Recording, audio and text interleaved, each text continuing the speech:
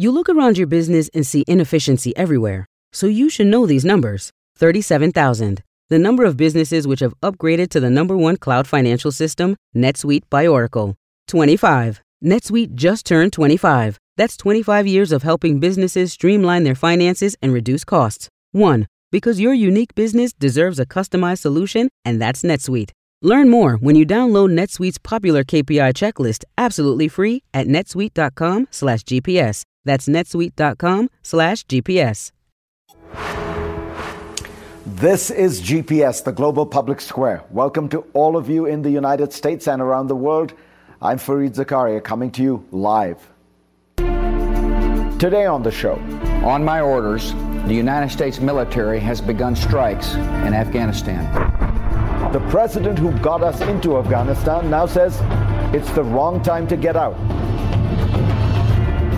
George W. Bush thinks the American withdrawal, now close to complete, is a mistake. I think the consequences are going to be unbelievably bad. Is Biden moving too many troops out too fast? I will not send another generation of Americans to war in Afghanistan.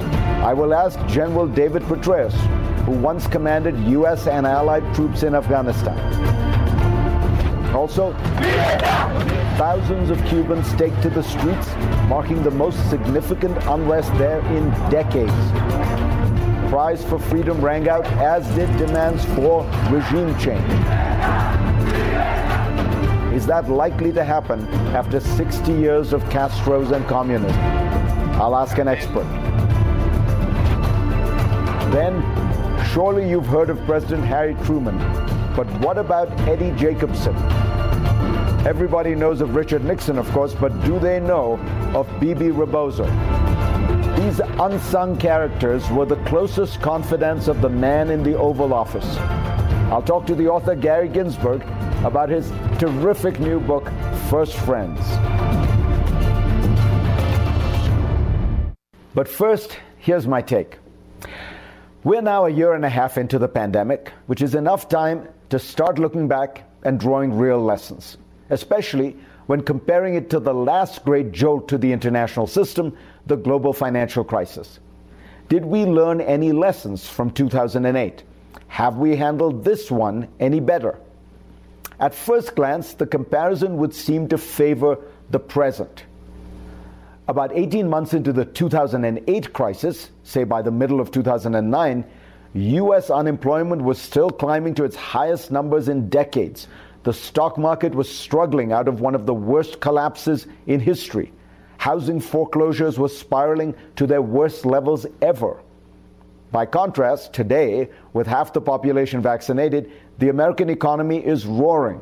Growth rates rival the Reagan boom. The stock market is at new highs. Even wages show signs of rising. While the U.S. is doing better than most, other major industrial countries are also on the road to recovery. And the chief reason is everyone learned the lesson of 2008.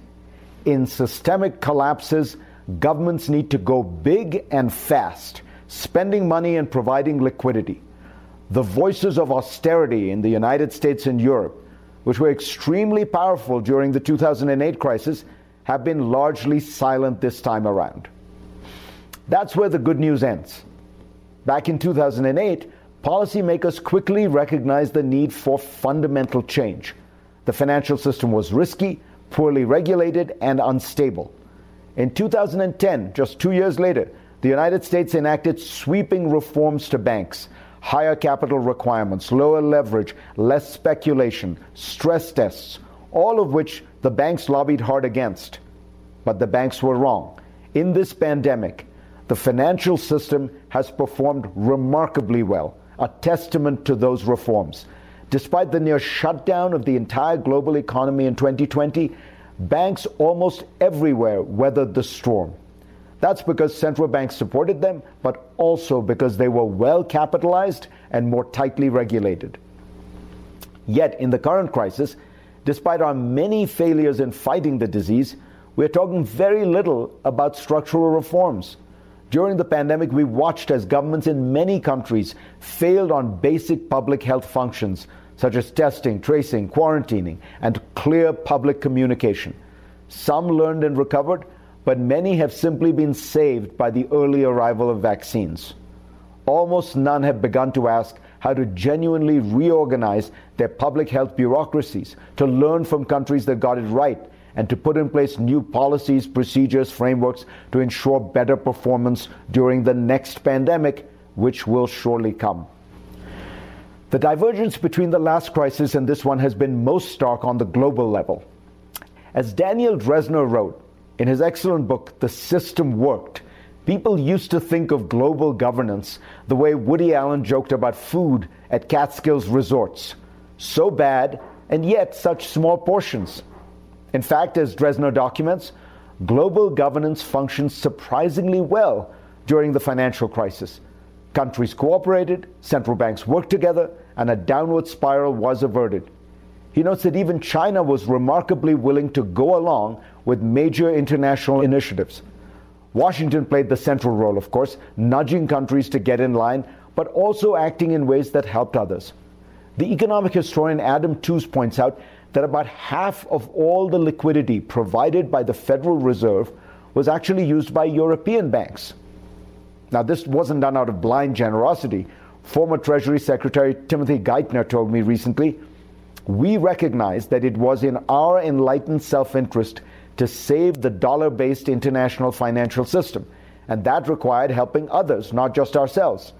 He acknowledged that much of the global cooperation happened because many of the key players around the world were instinctive multilateralists. We all knew that we wanted to prevent the nationalism and protectionism that caused so much damage in the 1930s. Alas, while the response to 2008 succeeded economically, it failed politically. It unleashed a wave of populism and anti-elitism that crippled the response to today's crisis. Men like Donald Trump, Viktor Orban, Jair Bolsonaro reacted to the pandemic by hunkering down, consolidating power, and blaming foreigners. Even liberal-minded politicians enacted protectionist measures, blocked the export of vaccines. In China, the epicenter of the pandemic, Xi Jinping proved to be less open, less cooperative, and less multilateral than his predecessor during the last global crisis. President Biden has made a new start, but Washington needs to lead the world in a fundamentally different direction. Unless we push hard to vaccinate the whole planet, this pandemic will linger and morph and perhaps even grow. The only way to restore and sustain global economic growth is to help developing countries that are saddled with huge debt burdens.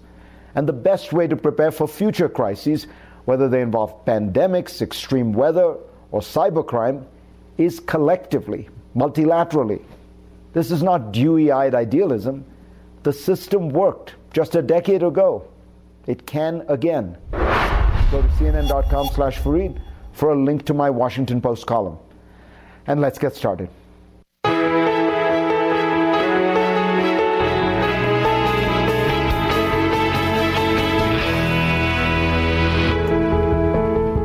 Let's now turn to Afghanistan. On October 7th, 2001, President George W. Bush announced the American invasion of that country.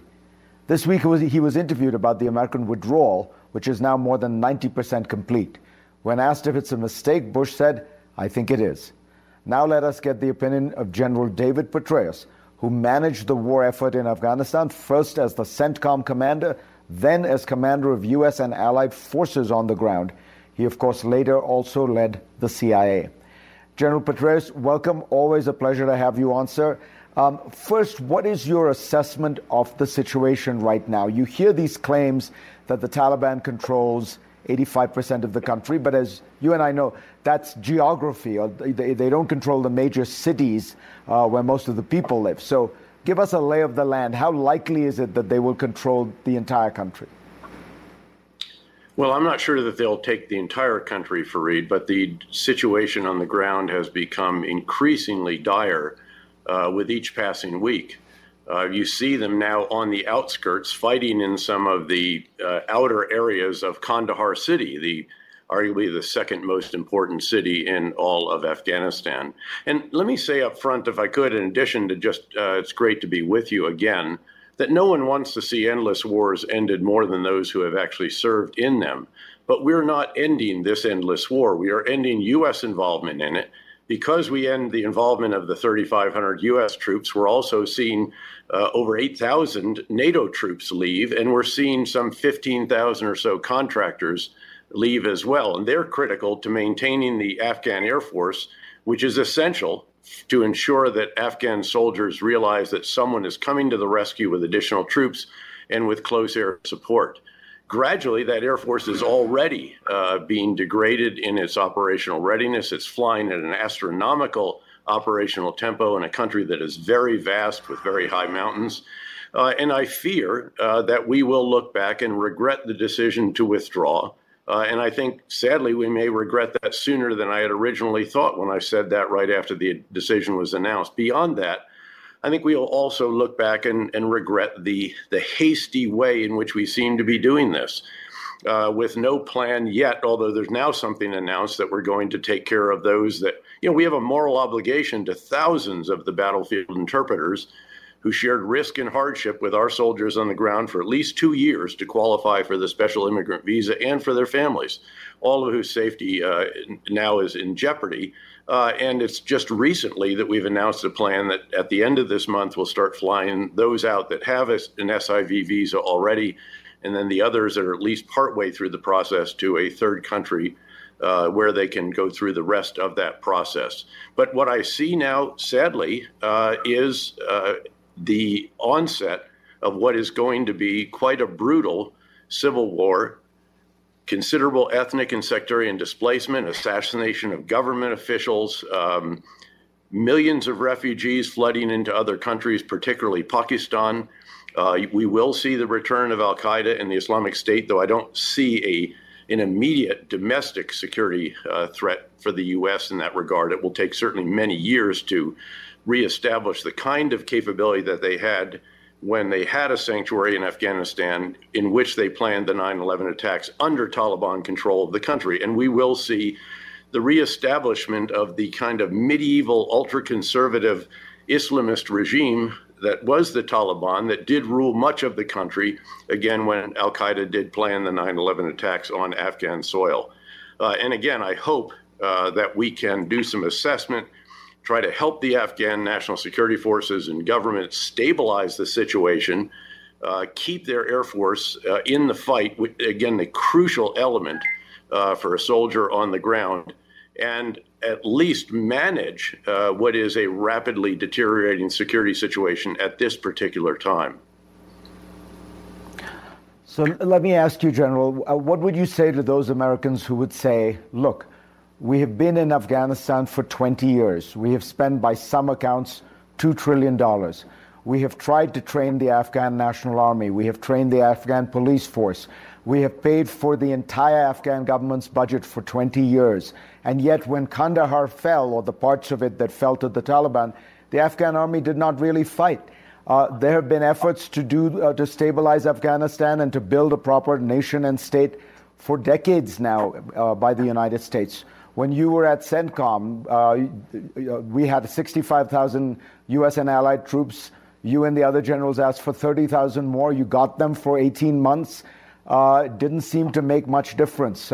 We've been trying for 20 years to do this. The Taliban, as you know, have a sanctuary in Pakistan, which makes it very hard to completely eliminate them. Yep. And so in that circumstance, is it fair for President Biden to say, look, somebody had to pull the Band-Aid off here. We have been trying to do this. We have achieved some gains.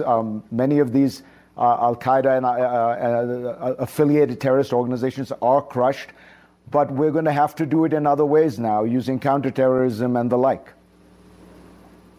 Well, first of all, those are all understandable points. And again, no one understands the frustration of endless wars more than those who have actually served in them, in many cases repetitively. Our son also served there. In fact, he was a second lieutenant on the ground, a rifle platoon leader when I was the commander in Afghanistan. Our daughter-in-law served there. All of this is understandable, but we had what was, I would argue, a way of managing this. And you can't win in Afghanistan. I said that all the way back in my confirmation hearing. I said, we're not going to be able to do in Afghanistan what we did in Iraq during the surge, where we completely reversed the security situation, pulled the country back from a civil war. And with respect, we did accomplish quite a bit during that period of additional forces. We halted the momentum of the Taliban. We rolled it back in key areas, including definitely in Kandahar and Helmand in the east. We accelerated the training of the Afghan National Security Forces, and we began the process of transition of tasks slowly from our forces to Afghan forces. And that worked well for a number of years. We were at a point where we had 3,500 troops on the ground. Surely that is sustainable in terms of the expenditure of our blood and treasure. That brought us 8,000 coalition forces. It enabled all the contractors who enabled the Afghan Air Force and many of their other weapons systems to stay operational readily and in the fight. And again, I think General, I got to take a break. We will be back. Okay.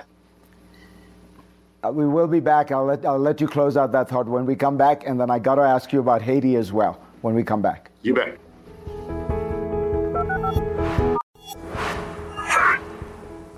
And we are back with General David Petraeus talking about Afghanistan and then Haiti. General, let me ask you about, with respect to Afghanistan, I really then want to get to Haiti. Would it be fair to say that Donald Trump in some ways created a circumstance in which it was hard to then reverse his policy? Because about 2.5 years ago, he essentially draws down U.S. troops, or he orders them to be drawn down to about 3,500 and begins negotiating with the Taliban, who therefore stop fighting the United States. And there you have this period of kind of relative peace, particularly for Americans. But at this point for the Biden administration, would they have had to expand that number of 3,500 to really make gains and recapture territory held by the Taliban? What people on the ground tell me was that we had a kind of illusory peace for the last 2-3 years because the Taliban wasn't fighting. Once they were to fight again against U.S. forces, we would have had to go up. No, I don't agree with that, Fareed, with respect. The Taliban have been fighting all through this. There have been very brief ceasefires periodically, but they have been attacking the Afghan National Security Forces relentlessly. Look, we aren't on the front lines anymore, so there's not a great deal. I guess they could rocket our bases a bit more. But again, what we are doing is enabling the Afghan National Security Forces with advice, assistance, close air support, lots of drones. All of these were made possible by bases in Afghanistan. And I think that we could have reached a sustained commitment somewhere around the 3,500 with lots of stuff in the air. That's what General Miller was pioneering, and it's all made possible by the advent of this armada of drones, which we also used in Iraq and Syria, where we didn't fight on the front lines. We allowed the host nation forces to do that, and we enabled them.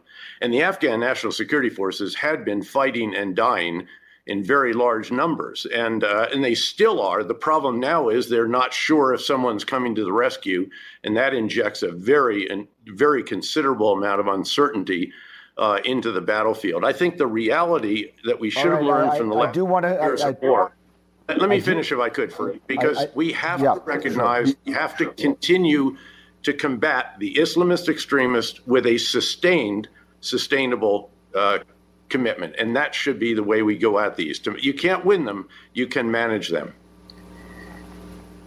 So let me ask you about Haiti, because you actually in the mid-1990s were the head of operations for a UN force that was in Haiti. There are people saying we should go in now, that we've been protecting these, we've been supporting strongmen in Haiti too much.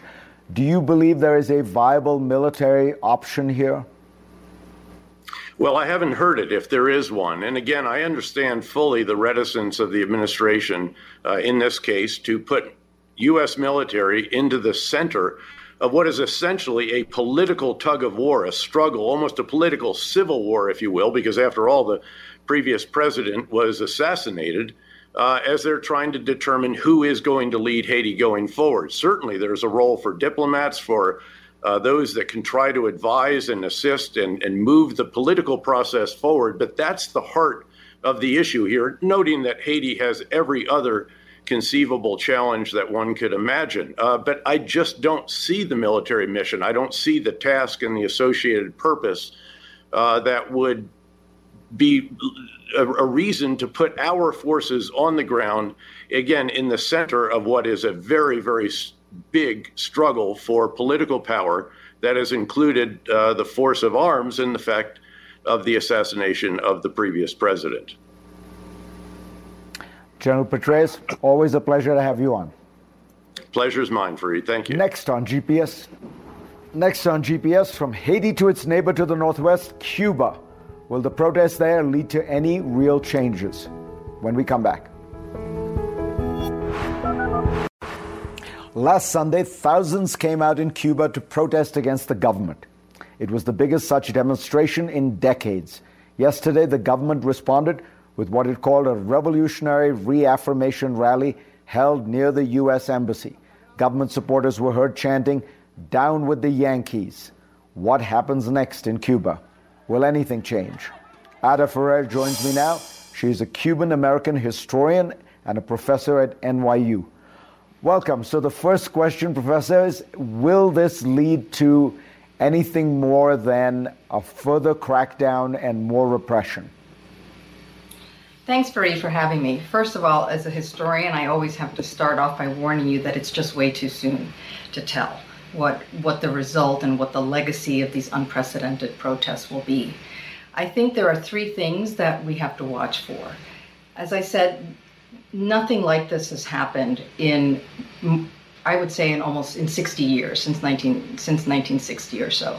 So we'll have to see if the fact that these protests happened, that they were extended across the island in more than 30 cities and towns, whether the fact that it happened makes the prospect of anti-government mobilization, anti-government protest more thinkable, more imaginable for average citizens. So we'll have to wait and see if that translates, again, for ordinary Cubans into participating in and heeding the calls to protest. So that's one thing we have to watch for. The second thing we have to watch for, as you mentioned, is government repression. The government came out very quickly and began arresting dissidents, definitely, independent journalists, but also the protesters on the streets. And we saw videos of plainclothes security forces, of uniformed security forces arresting people, beating people. And one of the things that I found most interesting in watching the videos of that is that you could see the people, the eyewitnesses, express their disgust and their repudiation of those strong-arm tactics. And it's interesting, as a historian, I can think back to the 1950s and the original Cuban Revolution. In that movement against the Batista dictatorship, young people were very mobilized. Students were very mobilized. And one of the things that turned a more general public opinion against the government was watching the government repress and beat and enact physical violence on young protesters. So it'll be interesting to see whether that happens in this case. Government repression can be a very, very effective tool. The Cuban government knows that. But it could also feed sources and the forces of discontent on the island.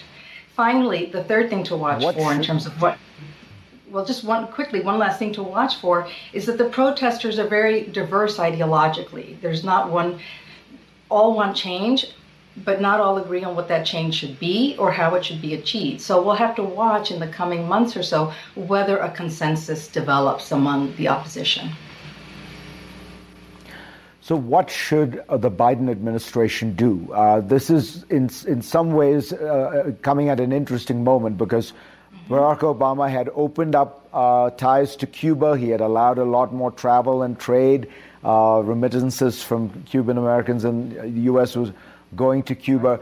Trump reversed all that, tightened the sanctions. What should Biden do? Yeah. Well, it's a huge question. First of all, I've been studying Cuba for 30 years. For over 30 years. I was in Cuba when President Obama visited. I've never seen a sense of hope in the future feel so palpable among the Cuban people, right? And now they're in the midst of this economic crisis made worse by many things. Trump's tightening of the embargo, the COVID pandemic, decisions by its own government, an economic reform that's going very, very badly, all that, right? And I think that a lot of times in history, crises and frustrations feel deeper and feel more, that much more painful if they come after a period of heightened expectations. And I think that's what we have here.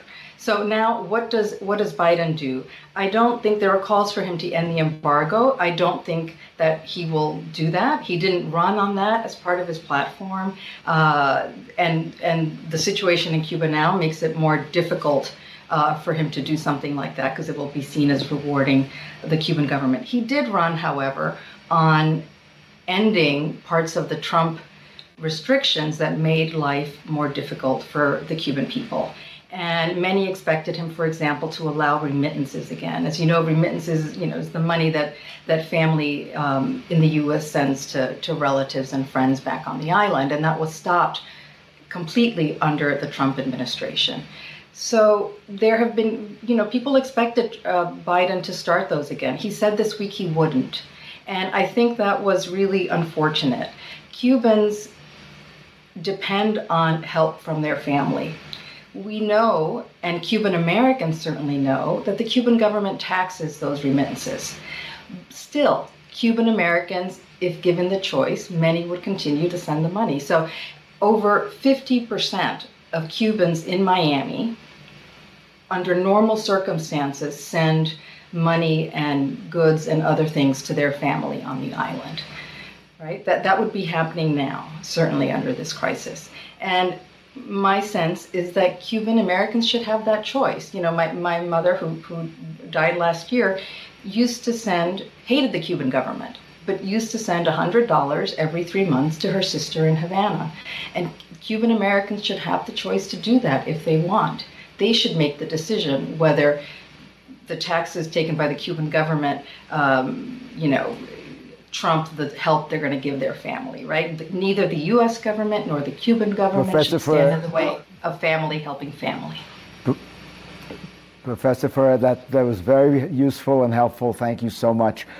We will be back with the first friends of American presidents through history.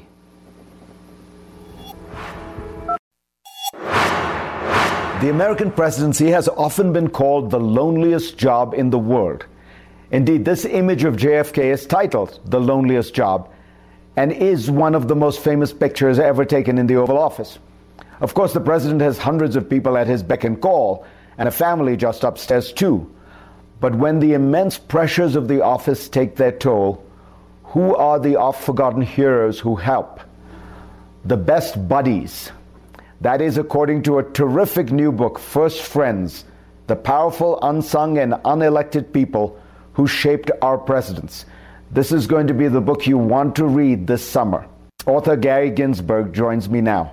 So first explain what got you interested in this. You were working on Gary Hart's presidential campaign, and you saw something that made you think about this, what eventually led to this book. What was it? I did. Well, actually, even before I worked for Gary Hart, since grade school, I've just been endlessly fascinated by the American presidency. And then, as you say, I worked on Gary Hart's campaign. I later worked in the Clinton administration. And I came to watch some really remarkable close friendships between leaders and their best friends.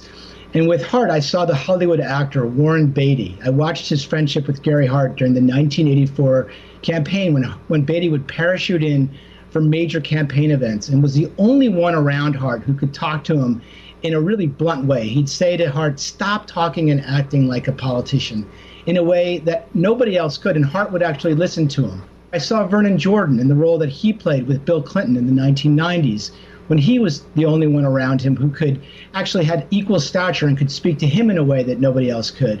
So I saw an entirely different kind of relationship between a leader and anybody else around him. And I saw how this best friend could speak more bluntly, act more naturally to any staffer or aide, and in some cases, as I write in my book, actually affect important policy.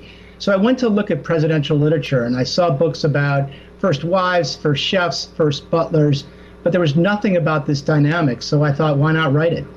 And you begin with an extraordinary pair, Thomas Jefferson and James Madison. And the reason I find them so fascinating is this is really a case of opposites attracting. They were so different in so many ways, yet you described this really close and deep bond that was both intellectual and personal. Yeah. Well, I actually think it's the most important friendship in American history in the sense of all that flowed from it. It was, for me, really a joining of two force fields, two brilliant men fused by mutual interests, shared values that basically shaped the contours of the country that we live in today. I don't think it's an overstatement to say that because of this 50-year friendship, and we understand it so much through the 1,250 letters that they exchanged between them, we have today such durable structures that we almost take for granted, like our Constitution, our Bill of Rights, the two-party system, even the public university system that so many students enjoy. But as you said, what makes it all the more remarkable, Fareed, is how different these two men were, physically for sure, but even temperamentally. Jefferson was this tall, dashing, optimistic guy. Madison was tiny. He was 5'4". He was reserved. He worried all the time.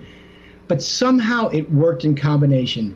Jefferson needed Madison's precise mind, his very practical nature, as much as Madison needed Jefferson's bold ideas, large personality. You know, I write in the book that it was almost like the human equivalent of checks and balances. I think without the other, frankly, neither would have become president. And frankly, I don't think it's an overstatement to say either wouldn't have accomplished as much as each did. You also have what to me is a really fascinating story, the story of Franklin Roosevelt and Daisy Sukli. And this is interesting because Roosevelt, you know, the most important president of the 20th century by far, is this enigma because he was a very outwardly directed person. Very rarely, not introspective. You rarely got a sense of who he was. And of course, he died before he wrote any memoirs. So his letters to Daisy Sukli, which were discovered only recently, are the window into him. What did you learn about that relationship? Well, first of all, you know, as you know from reading a lot of biographies of FDR, he loved to be around women. And he had powerful women surrounding him his whole life, like Missy LeHand, Frances Perkins. But the reason why I put Daisy Sukli in there is that I think that she earned the distinction of first friend, not by advising him on a critical policy decision or speaking hard truths to him like so many other friends in my book did, but just by being his constant and loyal companion. And what I found so surprising about FDR, and you allude to this in your opening, is how lonely he felt in the White House. You know, it's hard to believe. He's fighting a depression, he's fighting a world war, but he had no home life. He had no real emotional relationship with his wife, Eleanor, who was out of D.C. most of the time crusading for her causes. So he says to Daisy one time, I'm either exhibit A or left entirely alone. And Daisy was the antidote to that loneliness. She gave him the emotional comfort that he most needed in his most trying and lonely moments. And she could read his emotions better than anybody else. She was the favorite person to relax with after long days of work. I mentioned in the book that one day in 1944, he has 22 separate meetings. Afterward, I would have wanted to crawl in a hole. What did he want to do? He wanted to have dinner alone with Daisy Sukli. And I think, you know, she could intuit his mind in a way that nobody else could. She could relax him in a way that nobody else could. And I asked the historian John Alter, why was she so important? And he said to me, he would have been a less settled or natural president without Daisy. Gary, this is such a terrific book because there's so many more stories we didn't get to. Clinton and Vernon Jordan, Franklin Pierce and Hawthorne, the novelist. So all I can say to people is buy the book and this is your summer read. Thank you very much, Fareed. Next on GPS, the shocking assassination of the president of Haiti is just the latest bloody chapter in a long, politically volatile history. Why is Haiti so troubled? We have the answer. I'll tell you when we come back. And now for the last look. It's been a week and a half since the assassination of Haiti's president, Jovenel Moïse, and we have little clarity about how exactly it came to be that the nation's leader was gunned down in his home outside Port-au-Prince. But the assassination comes against a backdrop of chronic instability in that island nation.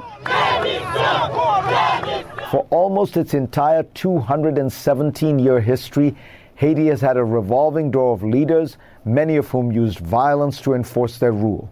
Dictators, army officers turned heads of state, and only relatively recently democratically elected presidents. The troubles at the top have only added to Haiti's other problem. It is the poorest country in the Western Hemisphere. On a host of indicators, from literacy to life expectancy to infant mortality, Haiti is by far the worst off country in Latin America.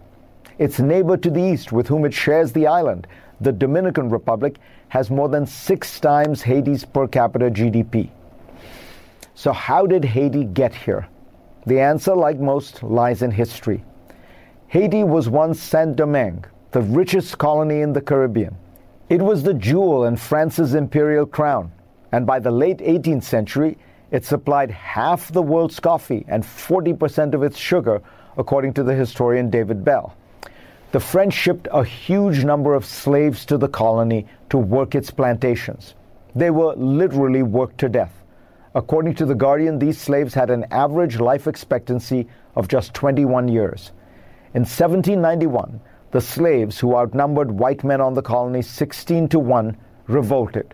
For 12 years, led by the former slave-turned-rebel leader Toussaint Louverture, they fought against the French settlers, eventually defeating Napoleon's army. On January 1st, 1804, the rebels founded the world's first free black republic.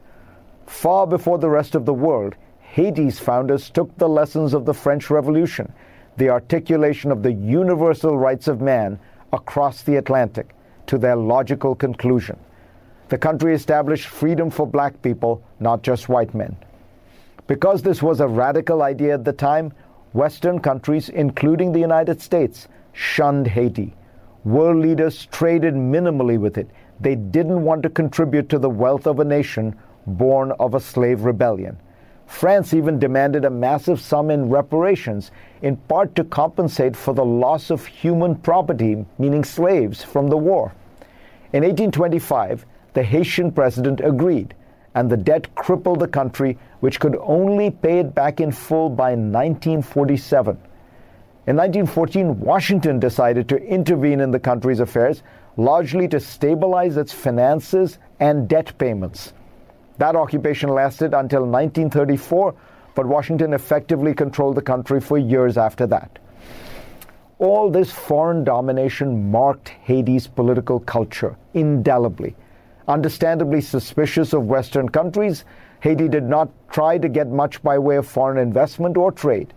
As Peter Daly wrote in the New York Review of Books, in the years after independence, the merchant class and the army joined together to extract revenues from Haiti's majority, its rural peasants, the only productive members of Haitian society.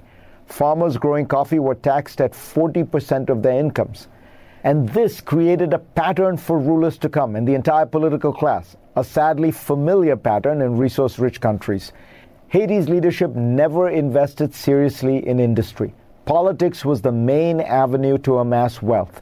Violence became necessary to silence complaints. As the Haitian-American anthropologist Michel Rolph Trouillot wrote in 1991, the Haitian state is inherently predatory. It has always operated against the nation it claims to represent. These leaders can and should be the subjects of our critique, but they must also be understood in the context of a history marked by slavery and foreign domination. Haiti, more than any country, shows us the crippling power of history. Thanks to all of you for being part of my program this week. I will see you next week.